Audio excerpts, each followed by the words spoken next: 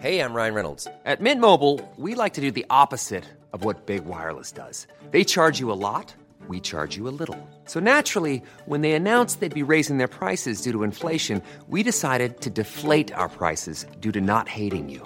That's right. We're cutting the price of Mint Unlimited from $30 a month to just $15 a month. Give it a try at mintmobile.com/switch. $45 up front for 3 months plus taxes and fees. Promo rate for new customers for limited time. Unlimited more than 40 gigabytes per month. Slows full terms at mintmobile.com.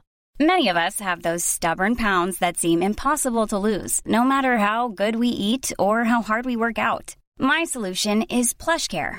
PlushCare is a leading telehealth provider with doctors who are there for you day and night to partner with you in your weight loss journey. They can prescribe FDA-approved weight loss medications like Wegovy and Zepbound for those who qualify. Plus, they accept most insurance plans. To get started, visit plushcare.com/weightloss. That's plushcare.com/weightloss.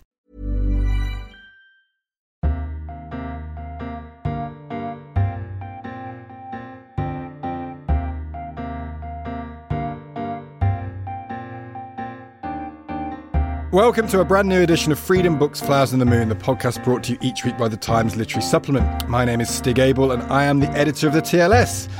Here to give the now traditional, can we say traditional? It's the third week, I think, canine update. Thea, we might talk about other things as well, matters literary and political. Thea Lenarduzzi, Returned from the frozen north. Have you got a new dog? Not yet, but I have secured the dog. The dog is going to happen? The dog is going to happen. What's he or she called?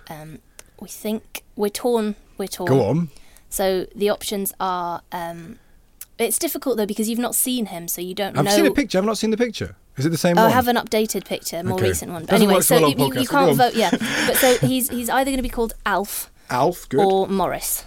So what we're thinking, we might have to, when he arrives, write the names on 2 different pieces of paper and see which one he noses. That's an oddly democratic way of fixing it. Democracy is in my heart. Which do you prefer? I like them both. When I was a child, I wanted a dog called Morris. But he seems to me more like an Alf.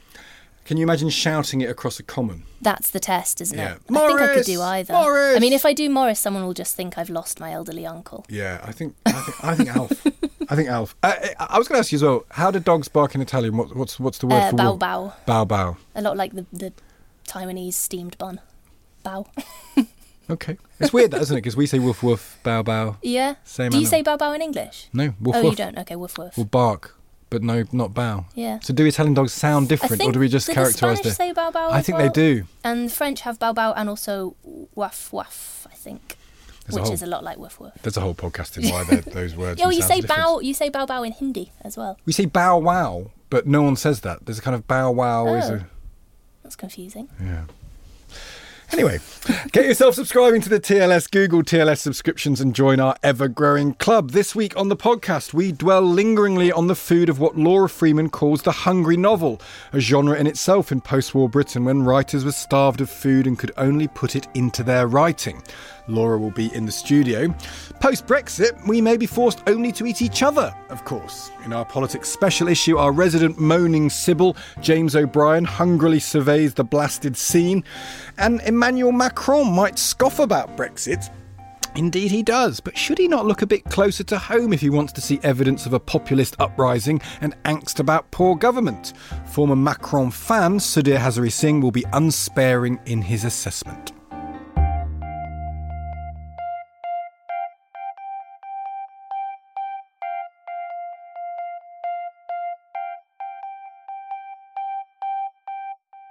One of the keys to Emmanuel Macron's appeal, said Sudhir Hazari Singh back in March 2017, is his appreciation and astute exploitation of the visceral collective contempt for the French political establishment. Sudhir was reviewing a book, Révolution, by Macron, then a presidential hopeful, with only an outside chance of getting into the Élysée Palace.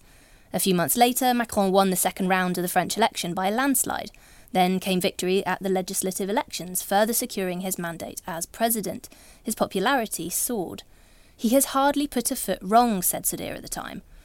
But Macron really had given himself a lot to live up to. No wonder then that just 18 months or so into a projected 5-year term, things started to come unstuck. The visceral collective contempt that had helped to carry Macron into office had turned. Revolution was now the word on the lips of protesters against him. And while the Gilets jaunes movement began as a protest against a fuel tax, which in fact Macron revoked in December, it has long since morphed into a more sweeping march against a government perceived to be looking after the rich, while the poor get poorer. In December, a poll conducted for Le Figaro newspaper suggested an approval rating of around 75% for the Gilets jaunes. I couldn't help it. No.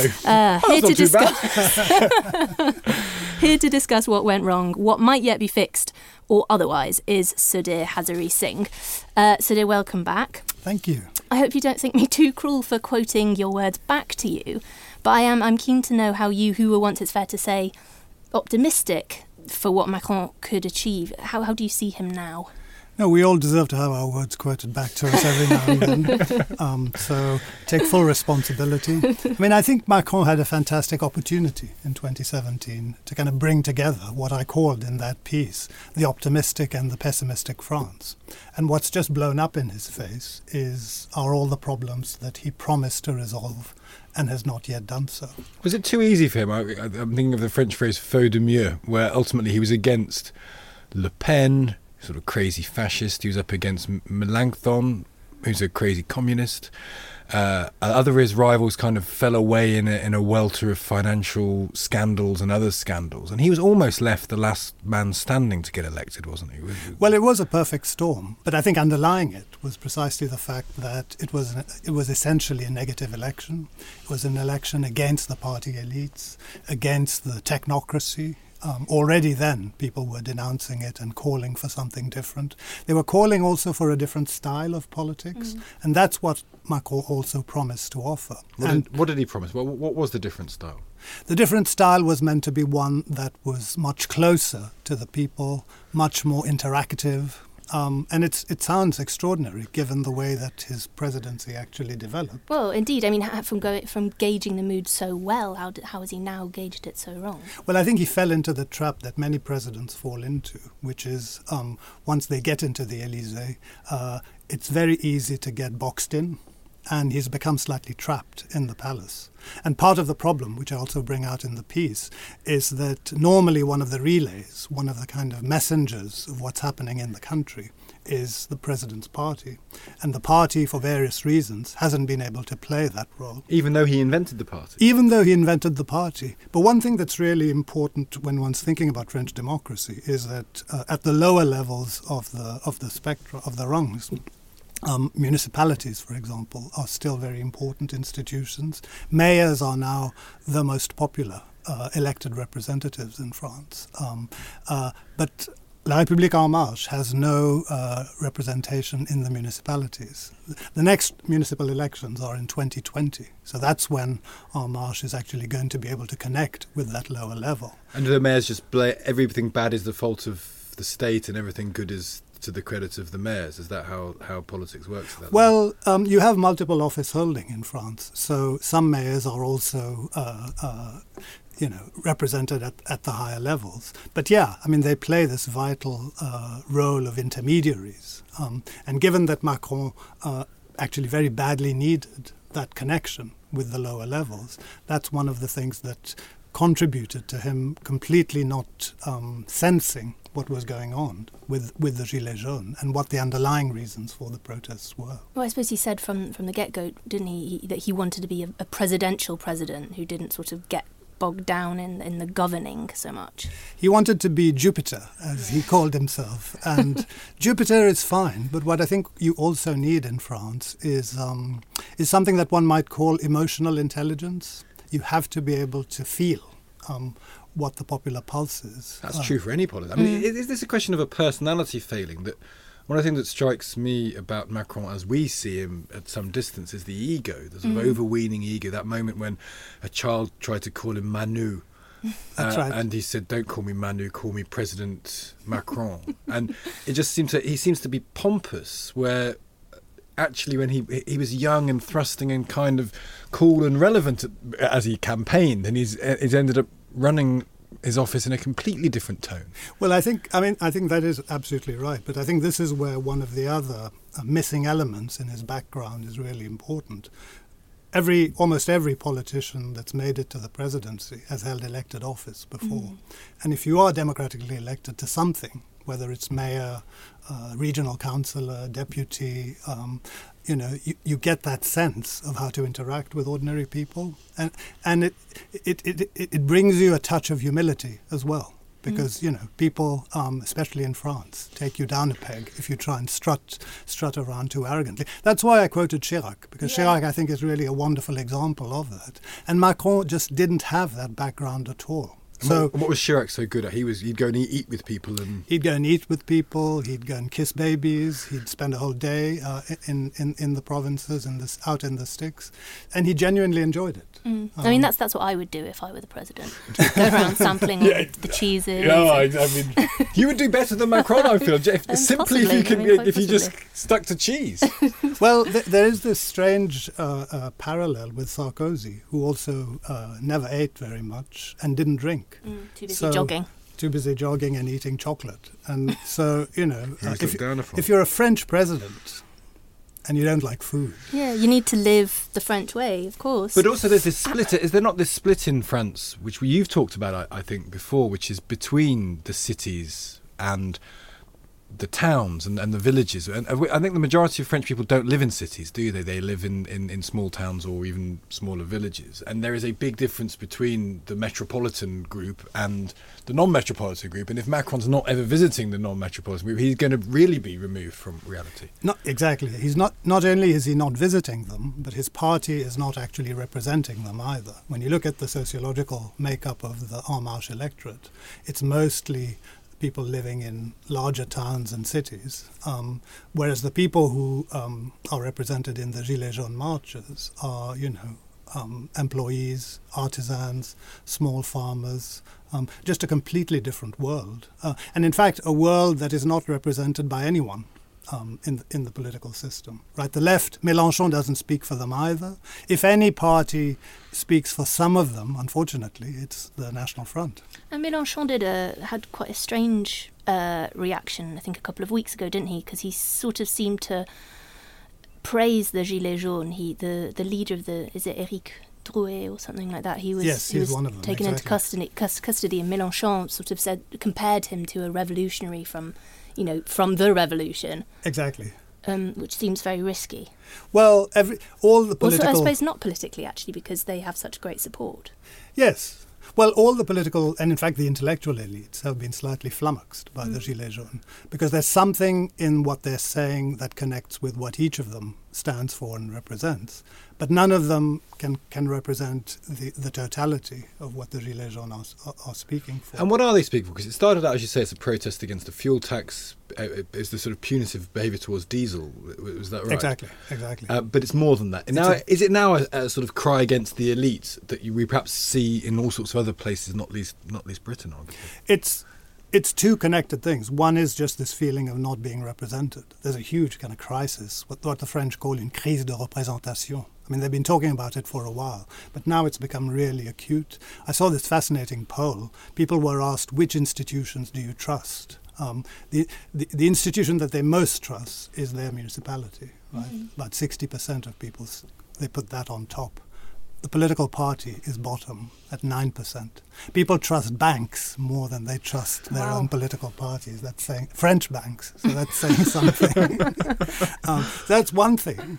The other thing, this is about technocratic governance, right? It's having people that, sure, you elect, but once you put them in office, they only make decisions on the basis of these very abstract general formula that people don't feel connect to their real lives. So that's what all this is also about. And so what's Macron doing to mitigate this? Well, he's got the grand débat. So the French are talking. They're talking to each other. They're talking to Macron. Macron is having to get out of the Élysée and confront some of these gatherings. He did one yesterday in the suburbs. And some of the conversations, as you can imagine, are quite heated. And is he good at it? What we're starting to see again is the Macron of the election campaign. Yeah. So it's coming out. He's remembering that this needs to be a kind of key part of how he governs. The problem is what's going to come out of a huge conversation like this, where there'll probably be 750,000 documents sent to the government, right? 4,000 meetings. And this isn't actually a very good way to govern, arguably, is it? Because in a way, you need to entrust people to make straightforward decisions. You can't simply say, as we learned in our own referendum, if you just put everything to the public, nothing ever gets done. Yes, this needs to be seen as more than just a one-off, right? So in order to correct this view that the French are too technocratic, they're having a grand débat. But how do you aggregate all that information and how do you turn it into policy? That'll be one difficulty. But also, if you just do it the once and then go back to business as usual, that's not going to solve anything either. So it's not very easy. And meanwhile, he's still a centre-right economic politician, isn't he? In a country that's probably, in the way lots of countries are, inclining more to centre-left economic policies. And that's not going to change by talking to people everywhere. He still has a philosophy that he's going to stick to, doesn't he? Well, he might try and remember some of the things that he said during the campaign, which also included redistribution, social justice. There is a progressive agenda that was meant to be part of Macronism, but he's just left it behind for sort of supply-side economics and trickle-down. You can do trickle-down if you have, Chinese growth rates, right? Yeah. If you have a kind of massively expanding economy. It's a funny time to be doing it now when it's been kind of discredited in the modern age. Well, yes, exactly. And especially if you've promised that you're not going to stick just to that. So hence the kind of tag of Président des Riches, because he just seems to be giving all these tax cuts to the wealthy and hoping that that'll encourage them to invest and create jobs. But if you look at the level of unemployment, it's still pretty much stuck around 9%. So Which is high. Which is high, right? A lot higher than Britain, for example. Higher than Britain, not as high as some of the other Mediterranean countries. But, one of the reasons why Hollande couldn't even stand for re-election was because he just couldn't get that needle to move at all. Macron's been here now for a year and a half, and nothing has happened either. So what's the future? Because presumably the next election, does Le Pen return? I mean, what is France looking at? Because she was defeated, and there's a lot of crowing by liberal people saying, the fascist right has been rebuffed, but actually the fascist right did pretty well. It took it to the runoff. Does she come back? Does the National Front come back emboldened, particularly if this doesn't get better? Because after 5 years of not moving the needle, then there'll be a cry for change anyway, won't there? Where do the young, urban, employed, educated, where do they vote? Well, in a perverse kind of way, this is what Macron is perhaps banking on, because he knows that in their heart of hearts, the French will never elect a National Front president. So all he needs to do is come second on the first round of the next presidential election. Then everybody else, even if they do so very reluctantly, will say, "Okay, we'll vote for him again." Same thing that happened. It's a very dangerous game of calling. Same thing that happened with Chirac in 2002, right? Almost no one wanted to see Chirac re-elected, but given that the person he was facing off was Jean-Marie Le Pen. But it's an interesting point that Corbyn, and maybe Corbyn's star is starting to wane a bit in this country, not least because he can't come up with anything on Brexit that will appeal to enough people in his party. But Mélenchon, presumably, there's an argument that there'll be educated, liberal, centrist, centre-left people who feel they've nowhere else to go. And arguably that happened in our election in 2017. A bunch of people who aren't really fellow travellers of Corbyn saw Tories versus Corbyn. Corbyn deliberately pitched it pretty centrist-ish in the manifesto, and so they could go along with him. Is there any chance that could happen in France, that someone from the left, or even from the farish left, would just pull it back enough to attract that educated middle? Mélenchon might. He has charisma. He's a very impressive politician.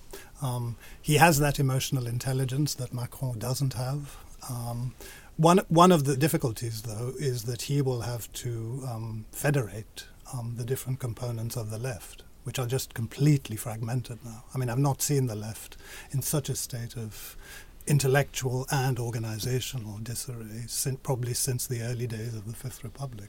So it's going to be really difficult. So Macron might end up being just, again, the person who's faux de mieux. There's no one better. Yes, winning by default. And perversely, as I was saying, around him there are a lot of his own advisors who are saying this is probably your best bet, because if you try and do too much, it'll look like you'll be overreaching again. So your safest strategy is just to hold out for ending up in a runoff against Marine Le Pen or Mélenchon, which is not a kind of... It's not inspiring, is it? No, I mean, but maybe... And about 3 years away as well, isn't it? Yes, and of course a lot can happen between now and the next presidential election. Well, I'm looking forward to the fact that maybe on an almost annual basis, Sudhir, you can come back here and we can judge where Macron is, because it's, like you say, 3 more years and then it'll be put to the test again. Well, at least he's in a better position than Mrs. May. It's not setting the bar very high. And he does do that. He does criticise Brexit legitimately, but then that does make us gnash our teeth as well when we look at, Paris on fire, gilets jaunes everywhere, and maybe he's not doing things an awful lot better himself. No, that's true. Sudhir Hazarisingh, thank you very much indeed. Thank you for having me.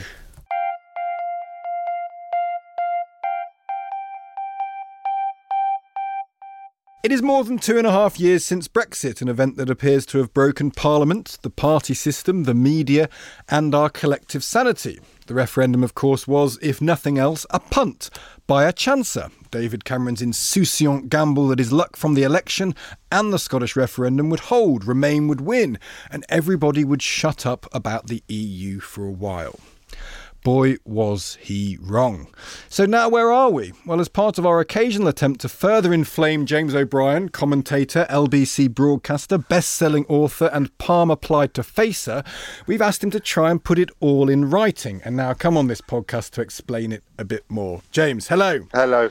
Last week, we saw Theresa May heralded as a victor for winning a vote on an amendment that undid her own commitment to a backstop and brought us closer to no deal. Then Parliament voted against no deal, but in a way that was completely meaningless. And so this is I laugh at it and it's funny at one level, but there's a serious question here is, has Brexit broken the system of politics, the parliamentary system primarily?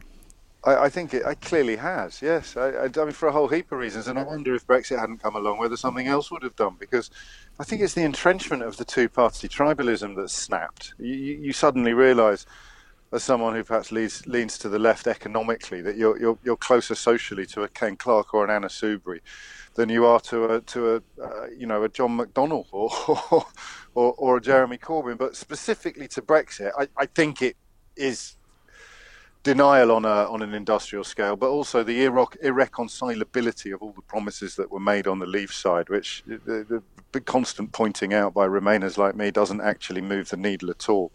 It is a rock and a hard place. If you voted for something like Norway and you live over the road from someone who voted pretty much exclusively on immigration, there was never any prospect whatsoever of you both receiving what you requested, and that's why all the talk of the will of the people and these ludicrous, fatuous slogans that are still out there. Yeah, they still are. If anything, getting amplified. They just lead inevitably to this bizarre mixture of disaster and stagnation. Which is why I suppose there's this constant striving for vagueness, isn't there? I mean, as soon as things start to be pinned down by detail, a new amendment is rushed in to throw a veil over it all and get us back to that kind of safe space where we can imagine that all is possible and all will be well. Which kind of you could roll with 2 years ago, arguably even 1 year ago, possibly even 2 months ago. But with 2 months to go, that observation I think is probably best described as the minute you write it down, it falls apart. And that's what Theresa May discovered at Chequers. And then she discovered it in the original vote. And then the astonishing, as you just so articulately described it, this astonishing situation in which they spent 2.5 years negotiating a position on which 27 other sovereign governments have managed to reach agreement, and Theresa May can't even get her own government to agree to it. So within a fortnight of putting it in front of Parliament, she ends up whipping her party to vote against the only deal she's managed to get out of these torturous negotiations on the ERG-flavoured promise that there is something better out there. We just can't tell you what it is yet. And Jeremy Corbyn's no different. He's got a brilliant plan, but it goes to a different school. Well, that's the point I think that's interesting here. That what's Labour's role in all of this? Because both sides are negligent and almost criminally negligent in the sense that if you'd expect both of them to be able to put together a plan that was deliverable, right or wrong. It at least had some meaning. And of course, Corbyn's electorate. And there was a piece in the Eye by a guy who said Corbyn's right to keep out of Brexit because it's a vote loser. He should be only doing about things that people care about, like education, as if Brexit sort of subsists in this vacuum that you can just escape. And neither side is willing to ultimately risk their electoral ability on this, are they? That's a charitable reading of it, and probably the accurate one. It also has something to do with and I'm a bit of an addict to blaming the right-wing media for almost everything. But if you look at how the country was gaslit and groomed in the immediate aftermath of the result, the elephant in the room for everybody was that there is no so-called deal available that is demonstrably and materially better than being in. And so unless Corbyn comes out and says that, which oddly I think he's even further away from acknowledging, admitting than Theresa May is, then they were always going to be a curious mixture of bystander and facilitator. But the longer it gets on, the more utterly befuddling the whole thing becomes. And then I don't know if you've seen this video that's emerged in the last couple of days of Jeremy Corbyn addressing an Irish anti-Lisbon Treaty meeting in which he essentially employed language that Nigel Farage would be proud of. Well, indeed, Nigel Farage retweeted the video footage. So there you have it. It's there on one side, and people have to decide whether they're on the same side as Farage and Corbyn or on the other side. And given how divisive both characters are, it's an astonishing. It's almost like the distillation of Brexit, isn't it? In that it was supposed to be polarised and binary, left versus right, all of these things, and then it turns out that the two politicians who are arguably on the two tips of the horseshoe of British politics have ended up a lot closer to each other than the massive rump of the electorate. We talked about Ireland last week on a podcast with the historian called Dermot Ferreter. And in fact, one of the things we're keen to do is because Ireland has been so scandalously undercovered in this whole debate. It's unbelievable. He said on the day of Brexit and then now 2.5 years later, Brexit brings the united Ireland closer. Do you agree? And you said something very striking, which I saw, which that you kind of, it makes you feel more sympathetic towards Scottish nationalism, or indeed any form of that type of nationalism. This whole process sort of pushes you in that direction. It was a combination of things. As you say, it's the way that we've utterly ignored Northern Ireland and the Republic of Ireland, not just in the context of Brexit, but since the Good Friday Agreement was signed, it's as if we've barely given them a second thought. The stasis at Stormont over the last few years has been political anoraks should have been all over it, but none of them went near it. So the line about Scotland for me is about the sense that they are looked upon as second-class citizens. They are dislocated deliberately from Westminster, and while I, as a British person, enjoy the fact that includes Scotland, when I go to Scotland I feel, odd though it may sound, I feel at home. I feel it is my country. I now completely understand, as someone who desperately hoped that the Scottish referendum would go the way that it did go, I completely understand now the nationalist sentiment that I think is something you don't hear very often on TLS podcasts. So I think that the Proclaimers put it best when they said, I don't understand why we let someone else rule our land cap in hand. I won't sing it. No. The Proclaimers is quoted more often than you might think at the very glad to hear it. The TLS. I want to talk about Project Fear because the cover of the TLS this week, which you're on, is fear and political trembling, and it's a picture of a person very anxious, and it's about, and there's a big piece we've got on fear and how fear is the motivating force in our political lives, and of course Project Fear has backfired because now you can't warn about anything without being accused of being party to it. How damaging is that situation, and how bad is it realistic to say that it's going to get, do you think?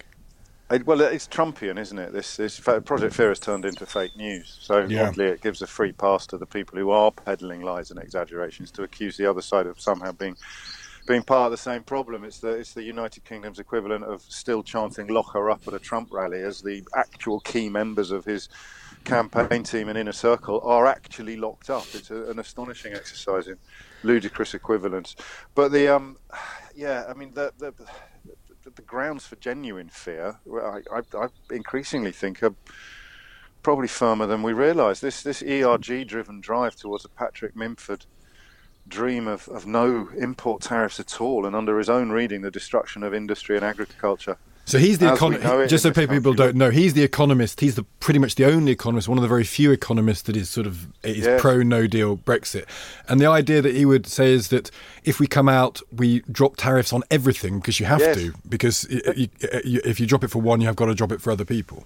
Well, you have no choice, of course. It's most favoured nation or third country, whatever the correct nomenclature is. If you drop it for the EU or you drop it for India, then you have to, under WTO rules, drop it for everybody. I interviewed Rees-Mogg the other day. I kind of got him on the show under slightly false pretences because he didn't realise it was going to be me on the other end of the line. I wonder why he'd said yes to that. It seemed an extraordinary thing to agree to. He was wandering around Parliament Green at about 1:45, and I don't think he did his maths correctly. And he came on, and we got him. We actually got him to essentially describe this post-Brexit schedule, which would see, think about it, if you're importing stuff into this country, whether it's cheap shoes for peasants, as he'd probably put it, or whether it's hormone injected beef from Australia, as he did put it, that puts out of business almost overnight the massive majority of people currently operating within the world's largest single market and abiding by the regulations and the health and safety standards. So you'll be able to buy stuff that's dangerous. You'll be able to buy food that's less safe than the food we currently have now, which means the people manufacturing or producing the food that abides by standards set over 40 years of painstaking expertise and negotiation, they go to the wall. But it was so emblematic of Brexit. Do you remember that... was it Yanni or Laurel, that bit of audio that some professor put out, and half the world heard the word Yanni and the other half heard the word Laurel? I came off the back of that interview thinking, finally, we've got him to admit that this is going to destroy agriculture and industry. So surely even not the most dyed-in-the-wool leavers are going to recognise that they've been sold a pup, but people who are marching around using the phrase WTO without having the first idea what it means, surely they're going to wake up and realise they don't want to be on a bandwagon that leads towards the admitted destruction of agriculture and industry. But I suppose I was being a little bit naive, because everybody heard what they want to hear, and for everybody who thought that Rees-Mogg had finally been pushed into a corner where he had to admit the truth, there was someone else reckoning that he'd, I believe the phrase is, owned me. I must admit that I did read the comments for quite a while on that. You didn't read YouTube comments, did you? No, they were on Twitter. I think never go near YouTube. Our homegrown ones are bad enough, but it is literally the same thing being heard by two different people, describing completely different experiences. Either you should be comfortable with the idea of agriculture and industry being destroyed and stand up and say so, as Minford does, and as Rees-Mogg did on that one occasion, or you should be completely spooked by it. But you have this weird dualism. People who should and probably are deeply spooked by it are still denying that that's what's going to happen, because they still can't get off the Brexit bus that they were tempted onto in the first place with all sorts of lies and promises. But they'll blame something. The other emblematic moment I thought this week was the Nissan fact. The Nissan say we're not going to make this car here, and there are lots of reasons why. The issues around diesel is a Europe-wide thing. There is all sorts of other problems around car manufacture. What it meant, but clearly, and the CEO of Nissan said this, Brexit has an impact because they're trying to... Doesn't matter though. But even him saying that... doesn't matter. No, they just say, well, no, it's nothing to do with Brexit. And so half the people say it's nothing to do with Brexit, and then half the people say it's all to do with Brexit, and then I disagree with you there, Stig. I didn't encounter anybody who said it was all to do with Brexit. The only places in which I heard it being described as everything to do with Brexit were the fictional Remainers being... I think this is what a straw man is. It's another one of those phrases that I've not properly understood despite it entering into the conversational mainstream. I think that what they did was posit the existence of Remainers who were saying it was all to do with Brexit, which I didn't encounter anybody doing. Everybody sensible acknowledges that it was a combination of things, including Brexit, but a very, I'm afraid, still a large number of so-called leavers don't get to be described as sensible anymore, so they're describing things that aren't there because it suits their persecution complex. In the foreign media, at least, looking at La Repubblica this morning, and I was kind of going back through their coverage of Brexit, and they do suggest that this Nissan thing is a direct result of Brexit. So it's interesting to see that that's happening over there. It might that's be, the way they frame it. I think you could say that if Brexit wasn't happening, that would not have happened in the way that it has happened. Whether or not there'd have been some remoulding of future plans, rethinking of future investment, but the combination of us leaving the European Union and Japan signing a free trade agreement with the European Union, to argue that it's got nothing to do with Brexit is just bonkers. But that's where we are now. The same with the foreign media after that vote, after the Brady Amendment went through, and British newspapers, I say this in my piece, British newspapers were greeting it as a victory for Theresa May, and the rest of the world was looking on and going, you've just voted against the thing that you told Parliament was the only available deal 2 weeks ago. On what possible planet is that a victory? And the answer is Planet Brexit when viewed through the lens of the British newspapers. There's unbelievable. There's a whole cottage industry actually of New York Times. I think just now there must be about in their weekly editorial meeting just say, have we had another piece where we send an American to go wander around Britain and look puzzled? Yeah. just scratching their chin. Yeah. I love their diagrams though. It is a cottage industry. It is. It's extraordinary. My biggest villain in all this remains Cameron. For the reason that I sort of implied a bit in my little introduction. Yes. Pick as a villain and a hero or heroine in all of this, James. I think for me the villain would be Gove, actually, still. Really? Not just because he's sort of quit the field now. He should have achieved some sort of redemption by voting for the deal, but then Boris Johnson voted against it. So the two chairmen now, the Vote Leave campaign, are voting differently on delivering the will of the people without anybody asking which people precisely it is. So Gove brought everyone knows that Johnson's a charlatan. Everybody who cares about such things knows exactly what Farage is. You knew what these men were, what they represented. When Gove nailed his colours to their mast, you sort of thought, well, maybe there is something a little bit more, apart from teachers, I imagine, but everybody else might have thought maybe there is something a little bit more substantive and or respectable about this, because Gove's not stupid. So he for me, after Cameron is obviously top of the tree, but he for me is going to be the villain. And I think in terms of heroes, you've got to look at the Tories, who are risking deselection and death threats, which, as you both know, is no hyperbole, because they are doing what they think is right. So I won't embarrass anybody by mentioning names. I mean, the sort of heroes I'm thinking of would be an Anna Soubry, most obviously. But I spoke to a Conservative recently whose seat is a very, very high Leave seat, and he knows that it's very bad for them, but he genuinely doesn't know what to do, because, I don't think you need to be incredibly egotistical or vain to think that you're a good MP and that you do a good job by your constituents, and you can't do that if you're not in Parliament anymore. But at this point in your parliamentary career, the only thing you can do to stand by your principles is somehow to undertake a series of events that will see you lose your seat, either at an election or via deselection. So I have sympathy for people in the Tory ranks who aren't being heroic, but for me the heroes would have to be, and I'd go for an Anna Soubry. Or I'll tell you another question. It really frustrates me that after so long we can still come up with questions we should have been asking 2 years ago. I say, what's in it for them? So then I look at the celebrity remainers, and the way that Gary Lineker puts his head above the parapet and gets absolutely coated from all sorts of very nasty places. Yeah, but he also gets What's in it for J.K. Rowling? What's in it for Gina Miller? The people who don't seem to have any personal benefit to accrue from pursuing the position that they're pursuing should all be heroes. I agree with that, James. However, they also get lionised. Why they're doing perhaps it. in equal measure. But I mean, if they get criticised, J.K. Rowling was doing pretty well when it came to international admiration before she stuck her neck out on Brexit, mate. Surely. And Lineker, he won a Golden Boot. He doesn't need the lionising of the remaining classes. They're doing it out of sincerity. Well, yeah, but by that argument, James, neither one of them would be on Twitter. I mean, if they were just happened to rest on their great successes in their former industries, they would be no longer on Twitter offering opinion. I mean, they must. I mean, you're right. I'm not denying that the level of abuse can never be right. But what the question is, what is in it for them? And if the answer is praise on Twitter, then compared to disaster capitalism or the fame and fortune that some sort of inadequate, who's not an international footballer or the world's most successful author, they've managed to achieve fame and fortune that that in a truly meritocratic society they never would have gone there. Then for me, and Gina Miller, what's in it for Gina Miller? These people are heroes. Yeah, know? I mean, they've not even got a book out of it like you have, James. But this was awful. You're very rude. But I did a literary thing recently, and I had to say, as I was working up this brilliant new theory of mine, I just asked what's in it for them.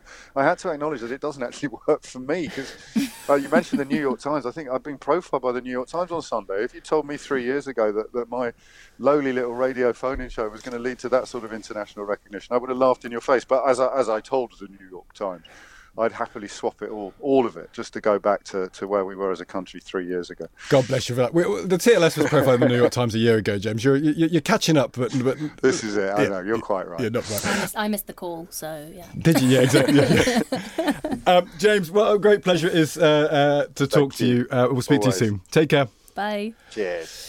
He had a beautiful. Could you hear his garden there? I mean, he's locked out. The bird song. Yeah, he's locked out. He's waiting. I mean, he wouldn't it's a lovely touch. Yeah, he wouldn't like me for telling this. He's locked out. He's waiting for his wife to rescue him, and he's sitting. He's going, "Was that a beautiful, bucolic touch?" Yeah. We're talking about the former glories of this country, and we could hear the birds. Well, the birds seemed to get particularly animated when we turned to Ireland. I thought reached a peak there. There you go. Well, if that's the sort of political analysis that people turn to this podcast for, isn't it? When we started talking about Ireland, the birds started tweeting.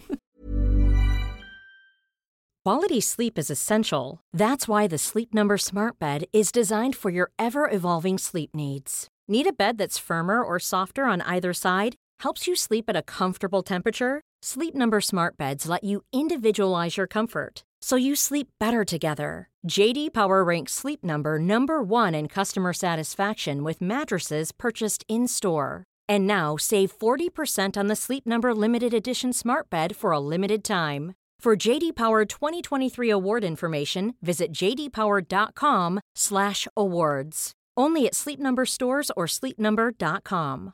Want flexibility? Take yoga. Want flexibility with your health insurance? Check out United Healthcare Insurance Plans. Underwritten by Golden Rule Insurance Company, they offer flexible, budget-friendly medical, dental, and vision coverage that may be right for you. More at uh1.com.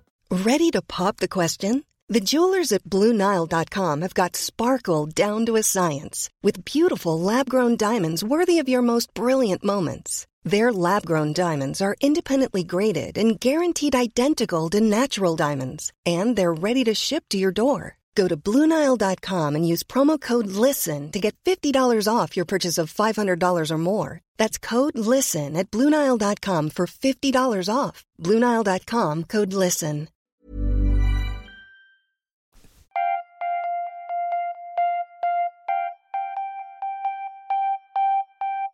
A couple of years ago, Laura Freeman produced a book called The Reading Cure about how writing on the subject of food helped her deal with anorexia, helped her get her appetite back. And I interviewed her about it for Radio 4, and afterwards we got talking about a certain type of novel that was full of hearty meals lovingly described, and how they all seem to have been written about the middle of the last century. I was thinking of John Buchan, for example. Well, Laura's now written an essay on the hungry novels of post-war Britain, filled with characters who will, this is in her words, suffer the indignities of bully beef, spaghetti bits and powdered egg while dreaming of richer meat. She offers up hungry authors like Evelyn Waugh and Graham Greene, Anthony Powell and Muriel Spark. Of course, literature and food is Thea's great sweet spot, isn't it? Now, you work cheese. And cheese. Specifically. There's not enough cheese in this piece. We could have remedied that. Anyway, you can hear Laura's here in the studio now. Laura, hello. Hello. All right, well, you link hungry novels to rationing, which was 1940 to 1954. Is that a good way of thinking about it, do you think, the rationing period? Yes, I mean, I think at its most intense until about 45, and then it comes off a bit and then comes on in quite a kind of concentrated way, and then the worst of it's over in the 50s, but it doesn't really end properly till 54 when the last of the meat comes off the ration. So it's a long, long slog. And who's a prime example here? I mean, is it Evelyn Waugh? Evelyn Waugh kind of dominates this essay. Do you see him as a good figure to think about this? I think he's quite a good jumping-off point because he confesses in a preface to a later edition of Brideshead Revisited, which was published in 1945. It was written at a time of present privation and threatening disaster. And he likens the sort of thinness of the diet, the sort of soya bean period of English literature, to the period of basic English, which was sort of a way of communicating using the fewest possible words, syllables, no rhetoric, no adjectives. Because people had no energy. Yeah. Well, I think it was about military communications and being able to communicate overseas. And then, and what he saw that was affecting the prose, or the prose was a sort of necessary corrective to that. This was a moment where people could get their richness in language and in food in the text. Yes, and then he later feels a bit ashamed of his sort of kind of rather elaborate, flamboyant language. Why? Well, as you say, I mean, he judged his readership well, didn't he? I mean, they were hungry too. Exactly. It kind of made me think a bit, actually, because so my family in Liverpool, I kind of like to imagine now that they were reading it, and that's why my great uncle is called Aloysius. Oh, really? It struck them so much. Yeah. Is that Aloysius the teddy bear? No, he's not a teddy bear. Is he? Oh, yes, he is. he is. He's Sebastian Flight's teddy bear. Yeah, Oh, he is. So maybe not. Well, maybe they were struck by the food, and that made it. Shall we hear about the food? The honey buns, straws. anchovy toast, the Fuller's walnut cake. Here's a good example of a word I only ever read. Plover's eggs? Plover. It is plover. I get very worked. You know how you feel bad when you mispronounce a word? And I read someone say something on Twitter which really made me feel better. I'm going to share it now, which is if someone mispronounces a word, it simply means they first encountered it while reading. And that is nothing to be ashamed of. So whenever which I do all the time, and at the TLS it's quite, everyone knows how to pronounce everything. That's not true. It is. People at TLS pronounce Nabokov. Well, that is true. Because they know how to pronounce it. My point is, I know Plover's eggs, lobsters and Cointreau served by Sebastian in his rooms at Christchurch, and for caviar, cream and hot butter on blinis with Rex Mottram in Paris. And I can feel my mouth watering. Well, I had actually a real problem with this essay. I'm usually quite good about word counts, and I overwrote by about 1,500 words because there was so much, and it was also appetising. And I had to sort of put the piece on a diet and slim it down. But this is what you wrote your book about. This is this genuine. And do you believe there's this sort of visceral connection when you're reading stuff that it is connecting to your own sense of appetite? I think so. I mean, what I describe in the book is how reading things on the page helped me to eat things in real life. It's sort of almost doing it at one remove, doing it vicariously. But I think what sort of set me off really thinking about the war is there's this extraordinary set of diaries by Vere Hodgson, who was an air raid warden in Notting Hill. And they're published by Persephone under the title Few Eggs and No Oranges. And despite the fact that she's writing in the middle of the Blitz, what she's principally obsessed with is whether you can get an orange, a potato, a turnip, an onion. And her diaries are just absolutely full of food. There's a wonderful one-liner in one entry which is just margarine. Ugh. And clearly sounds like my wife. But there is that feeling that I think if you are a kind of, you're not a soldier, you're not working at the Ministry of Defence, you're just a civilian. How do you grapple with the idea of Hitler, Nazism, the fall of Europe? You can't. So what you focus on is the fact that you can't get, tin pears in the shops. Well, you call the search for something sweet. A national obsession. So do you find in this literature that it's not just stodge, like meals that fill you up? There's a sense of you don't get treats anymore. Well, I think that's the extraordinary thing about this country. It is a war in which 19.5 million people worldwide died of hunger and malnutrition. And Britain actually pretty much kept itself fed, but the diet was boring. So Lord Wootton did an extraordinary effort in making sure everybody did have bread, potatoes, marge, etc., etc. But particularly out of the summer months, and particularly when the sweet ration was reduced, you couldn't get honey, you couldn't get chocolate, you couldn't get all these things. And so I think you almost find this kind of fetishization of delicious sweet things in literature. You always try to find a way of nodding to them in whatever way that you could. If there was nothing available, you'd still try to cobble something together that just suggested the sweet. The sort of faux. Well, yeah, but even if you think about Mary Douglas, who wrote all of that did all of that amazing work on kind of how food systems are codified in this country. And so if you couldn't get a jam roly-poly with custard, you could signify it. You had to have a sweet thing after a meal, so you could just at least nod to it by having a jammy dodger, which is the dry element with the bit of the wet in the middle and maybe a cup of tea. But they had to be dry and wet, and it was all just, you had to make it work somehow. Oh. Well, you get all these things that, they're mock apricot tarts with no apricots in it. And I think, the role of jam becomes incredibly important. Someone like Barbara Pym writes about how, not even love is as passionately longed for as jam. This is the kind of, spinster's spinster. And there's a wonderful passage in Molly Panter Downs, who was the New Yorker's correspondent in England. She wrote a story called The Hunger of Miss Burton, and she remembers an affair with a German boy before the war, but what she principally remembers are all the puddings they shared together on these German walking holidays.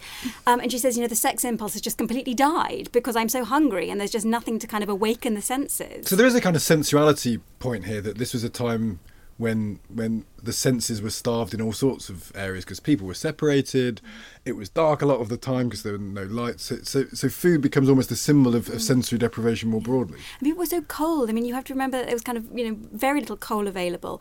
Every time a bomb went off, the gas main would blow. I mean, there are these wonderful stories in the newspapers of one of the gentlemen's clubs in St James losing its gas supply, and all the kitchen boys taking great kind of haunches of beef down to the club down the road, roasting them and taking them back to feed the members. So people had to kind of, go to extreme lengths to keep the home fires literally burning. I'm struck by, this is probably after the Second World War, the sort of the rise of the Mediterranean obsession, because people, I suspect one of the things that happened in the Second World War, I think my own granddad was in France, was in Africa, France and Italy, so would have just become more aware of other foods that if you lived in the Midlands where I'm from, you never would have seen anything really other than the standard sort of national fare. So was there this rise post-war where it was still rational, where people had a sense of what they weren't getting? You quote Elizabeth David, who said Britain's treated things like olive oil and apricots as dirty words. So back to sort of the sex, this is clearly a sex thing incidentally. The more we're talking about this is just clearly a stand-in for sex. But there must have been a moment where people started to have their horizons broadened, even though they couldn't get the stuff. Yeah. Well, Elizabeth David writes about how even just putting these words on paper produced assuagement. Again, it's that thing of sort of doing it on the page if you can't do it in reality. And she'd had this remarkable time at the beginning of the war, which she went on a boat called the Evelyn Hope, and she sailed around the Mediterranean. At some point, literally with kind of warships pursuing them, and eventually, they had to come back. And then she worked in Alexandria during the war, where she said, the food was pretty good actually, and it was so utterly depressing coming back to England, where the famous thing she says is, olive oil was available in a tiny little phial that you use for rubbing on babies' tummies, and there's this lovely anecdote in the memoirs of... He looks disgusted by that. Well, no, I mean, my nonna always talks about that, how when my grandmother, when she emigrated in the 50s from Italy, it was 1950, I think, she emigrated from Italy to Sheffield and then Manchester, and she still says olive oil was only available in the pharmacy, and she just looks kind of... she still is very, very vivid in her memory, that as a kind of a symbol of how dire things were. And Deborah Devonshire describes how when there were various soldiers stationed at Chatsworth, she had one soldier who'd been overseas and had come back with a single lemon, and they auctioned it for the Red Cross, but actually everybody wanted to, all these soldiers who were barracked at Chatsworth wanted to come and have a sniff of this famous lemon. But it's interesting that even a duchess, is so deprived of wonderful colour and food and sweetness and sourness that she's kind of excited about one piece of fruit. I don't want to bring this back to Brexit. I'm really not going to. But this notion that is now becoming that we were fine in the war because we could grow our own stuff is a kind of a solution to the problem. We don't need these Mediterranean vegetables because we can grow our own potatoes. And actually, when you talk about what happened when you were really forced to live on what you could grow, particularly outside of the summer months, it was a very reduced fare, wasn't it? It's the let them eat turnip. It is, argument. But people are saying this quite seriously. We rely. This is probably true. We rely too much on foreign food being imported because there's all sorts of environmental problems with that, etc. But this makes you realise that when we did have to live in a certain way, it was a sense of privation was felt. Well, I think also what you really find when you read diaries and letters is how unbelievably hard work it is, having a small holding when you've never done it before. And Rosamund Lehman describes trying to kind of grow vegetables in the countryside. She had 2 small children. She was trying to write her own novels and short stories. And she said, everything, squeezes out my own work. And I think there was a very, very bad winter. It must have been 45, 46. And she describes the Brussels sprouts coming in from the vegetable garden looking like Victorian in paperweights, kind of each sprout enclosed in ice. Oh, God. And actually, I've just been walking around Borough Market. I was a bit early to come in and record. And you look at the incredible bounty there. I don't think we are equipped as a nation to go back to digging up our own back gardens. We panic when KFC runs out of chicken. I'm not sure we're really able to deal with anything at all. Start importing tinned goods as well, like we used to. Snook, that was imported from South Africa. What's I think. snook? It's a fish that used to get in tins. God. We used to eat that a lot during rationing times. And I think after the end of the war, the tins were relabelled to say that it's actually cat food. But that's what we were eating.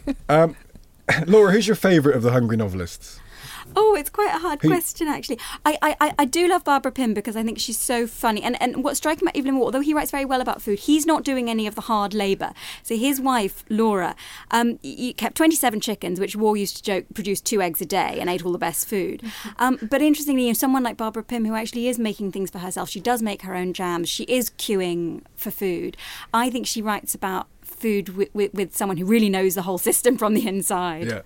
I want to just briefly about guiltlessness, because we talked about this when we first started having this conversation, because food now is so freighted with guilt because we have too much of it, and if you eat a large meal, you're eating too much. You're eating more calories than you're going to burn in the day. Whereas this comes at a time where, for very obvious reasons, not least because of how active people were, calorie counting would have been absurd because you're trying to get more calories in rather than fewer. Does that mean the pleasure is unmixed? If we want to look for a time when food could be genuine, I mean, I think you probably enjoy food and talk about food in an unmixed fashion thing, but I don't. I feel completely compromised by food now. Is there something in that? There's a kind of guiltlessness around food. I think there's an element of that, and certainly from my own point of view, I've often found it quite helpful reading novels of this period because it's a reminder, for someone who's had difficulties with eating, to be very grateful for what we do have, and to take pleasure in it in a way that for a generation it would, just wasn't quite possible. I wouldn't say these novels are completely guilt-free because in Muriel Sparks, The Girls of Tender Means, slender, precisely. These young women are trying very, very hard to keep their figures on a diet that is, rich in steamed puddings and low on fruit and veg, and there's sort of a competitiveness, and ultimately, being slim becomes a life or death situation in that particular novel. It's interesting you said to me that you were slightly drawn to male figures in this because men in this time were generally, wandering around the fields, burning calories, and so if you wanted to look for guilt-free food, it probably female authors might still be compromised by certain judgments they're imposing on themselves, but male writers and characters weren't. There's a writer called John Stuart Collis who wrote a book called The Worm Forgives the Plough about his time working the land in the Second World War, and he describes very early on just never having known hunger like it, actually doing a full day out in the fields, hoeing, ploughing, whatever it is he was doing, and sort of almost the kind of insane hunger, and eating 3 cakes on the trot when they were available, and of course not a shred of guilt with it. Well, and we should say the land girls, there were plenty of women working the land extremely hard as well. But the idea of if you're active, you don't feel guilt in the same way comes across in these books. I think the books I read, you kind of sense that there is no hangover there. Yeah, I think particularly in the Evelyn Waugh, the Sword of Honour trilogy, when they get out of barracks and training camps in England and they're in North Africa, they do these incredibly long marches in the heat, and when they get to base camp and they get to eat, that there's no question of stinting themselves. They'd like Marmite pasta. I'm sure they'd like anything they could get. Have you heard about this mild debate about Marmite? So Nigella has a recipe for pasta, butter and Marmite, which I've now had. Oh, yeah? Which is inspired by an Italian recipe where you sort of drag the pasta through the cooked loosely meat inspired. juices. Loosely inspired. So we'll give it. But I've had it and it's really nice. But I mention it to Thea as an Italian. It feels very impure. Well, there are just plenty of other things I would like to eat more than that. I like Marmite with gentleman's relish in double whammy of sort of really bitter taste. Is gentleman's relish anchovies? Yes. Oh, see, that would be more. I feel that would be more. Anchovy toast with your eggs as well. Yes, that's excellent. Yes. Well, hang on a second. So that's excellent. You're proving that, but not my Marmite on pasta. Completely different. It's nice. I'll give it a go. Because it tastes buttery. Don't. No, it's nice. Do they do it at Padella? No, they don't do it anywhere. They don't do it anywhere. I do it at home, and it's nice. It's all. Try it. I will. Okay. Laura Freeman, thank you very much indeed. That's all we have time for this week. Our thanks go to Laura Freeman, James O'Brien and Sudhir Hazari Singh. Make sure you're subscribing to or otherwise buying this week's TLS. It's full of fascinating politics and much more. Next week, it's the poetry special. I'm not here, Thea. You're not. I'm communing with my prosaic soul elsewhere. Thankfully, you and Lucy. Yep, it will be in good hands. Poetic. Good poetic You're hands. good poetic people. So they'll be back to talk about that. Until then, from Thea and from me, goodbye.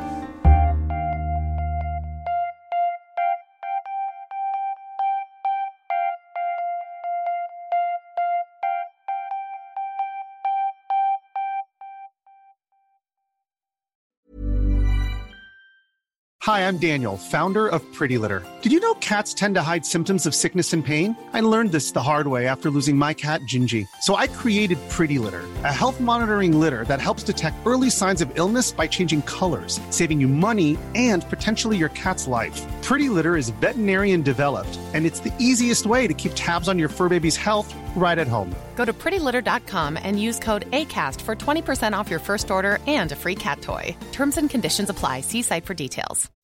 When you make decisions for your company, you look for the no-brainers. If you have a lot of mailing to do, Stamps.com is the ultimate no-brainer. Use the Stamps.com mobile app to mail everything you need to keep your business running with up to 89% off USPS and UPS. Make the same no-brainer decision as over 1 million other businesses with Stamps.com. Use code PROGRAM for a special offer. That's Stamps.com, code PROGRAM.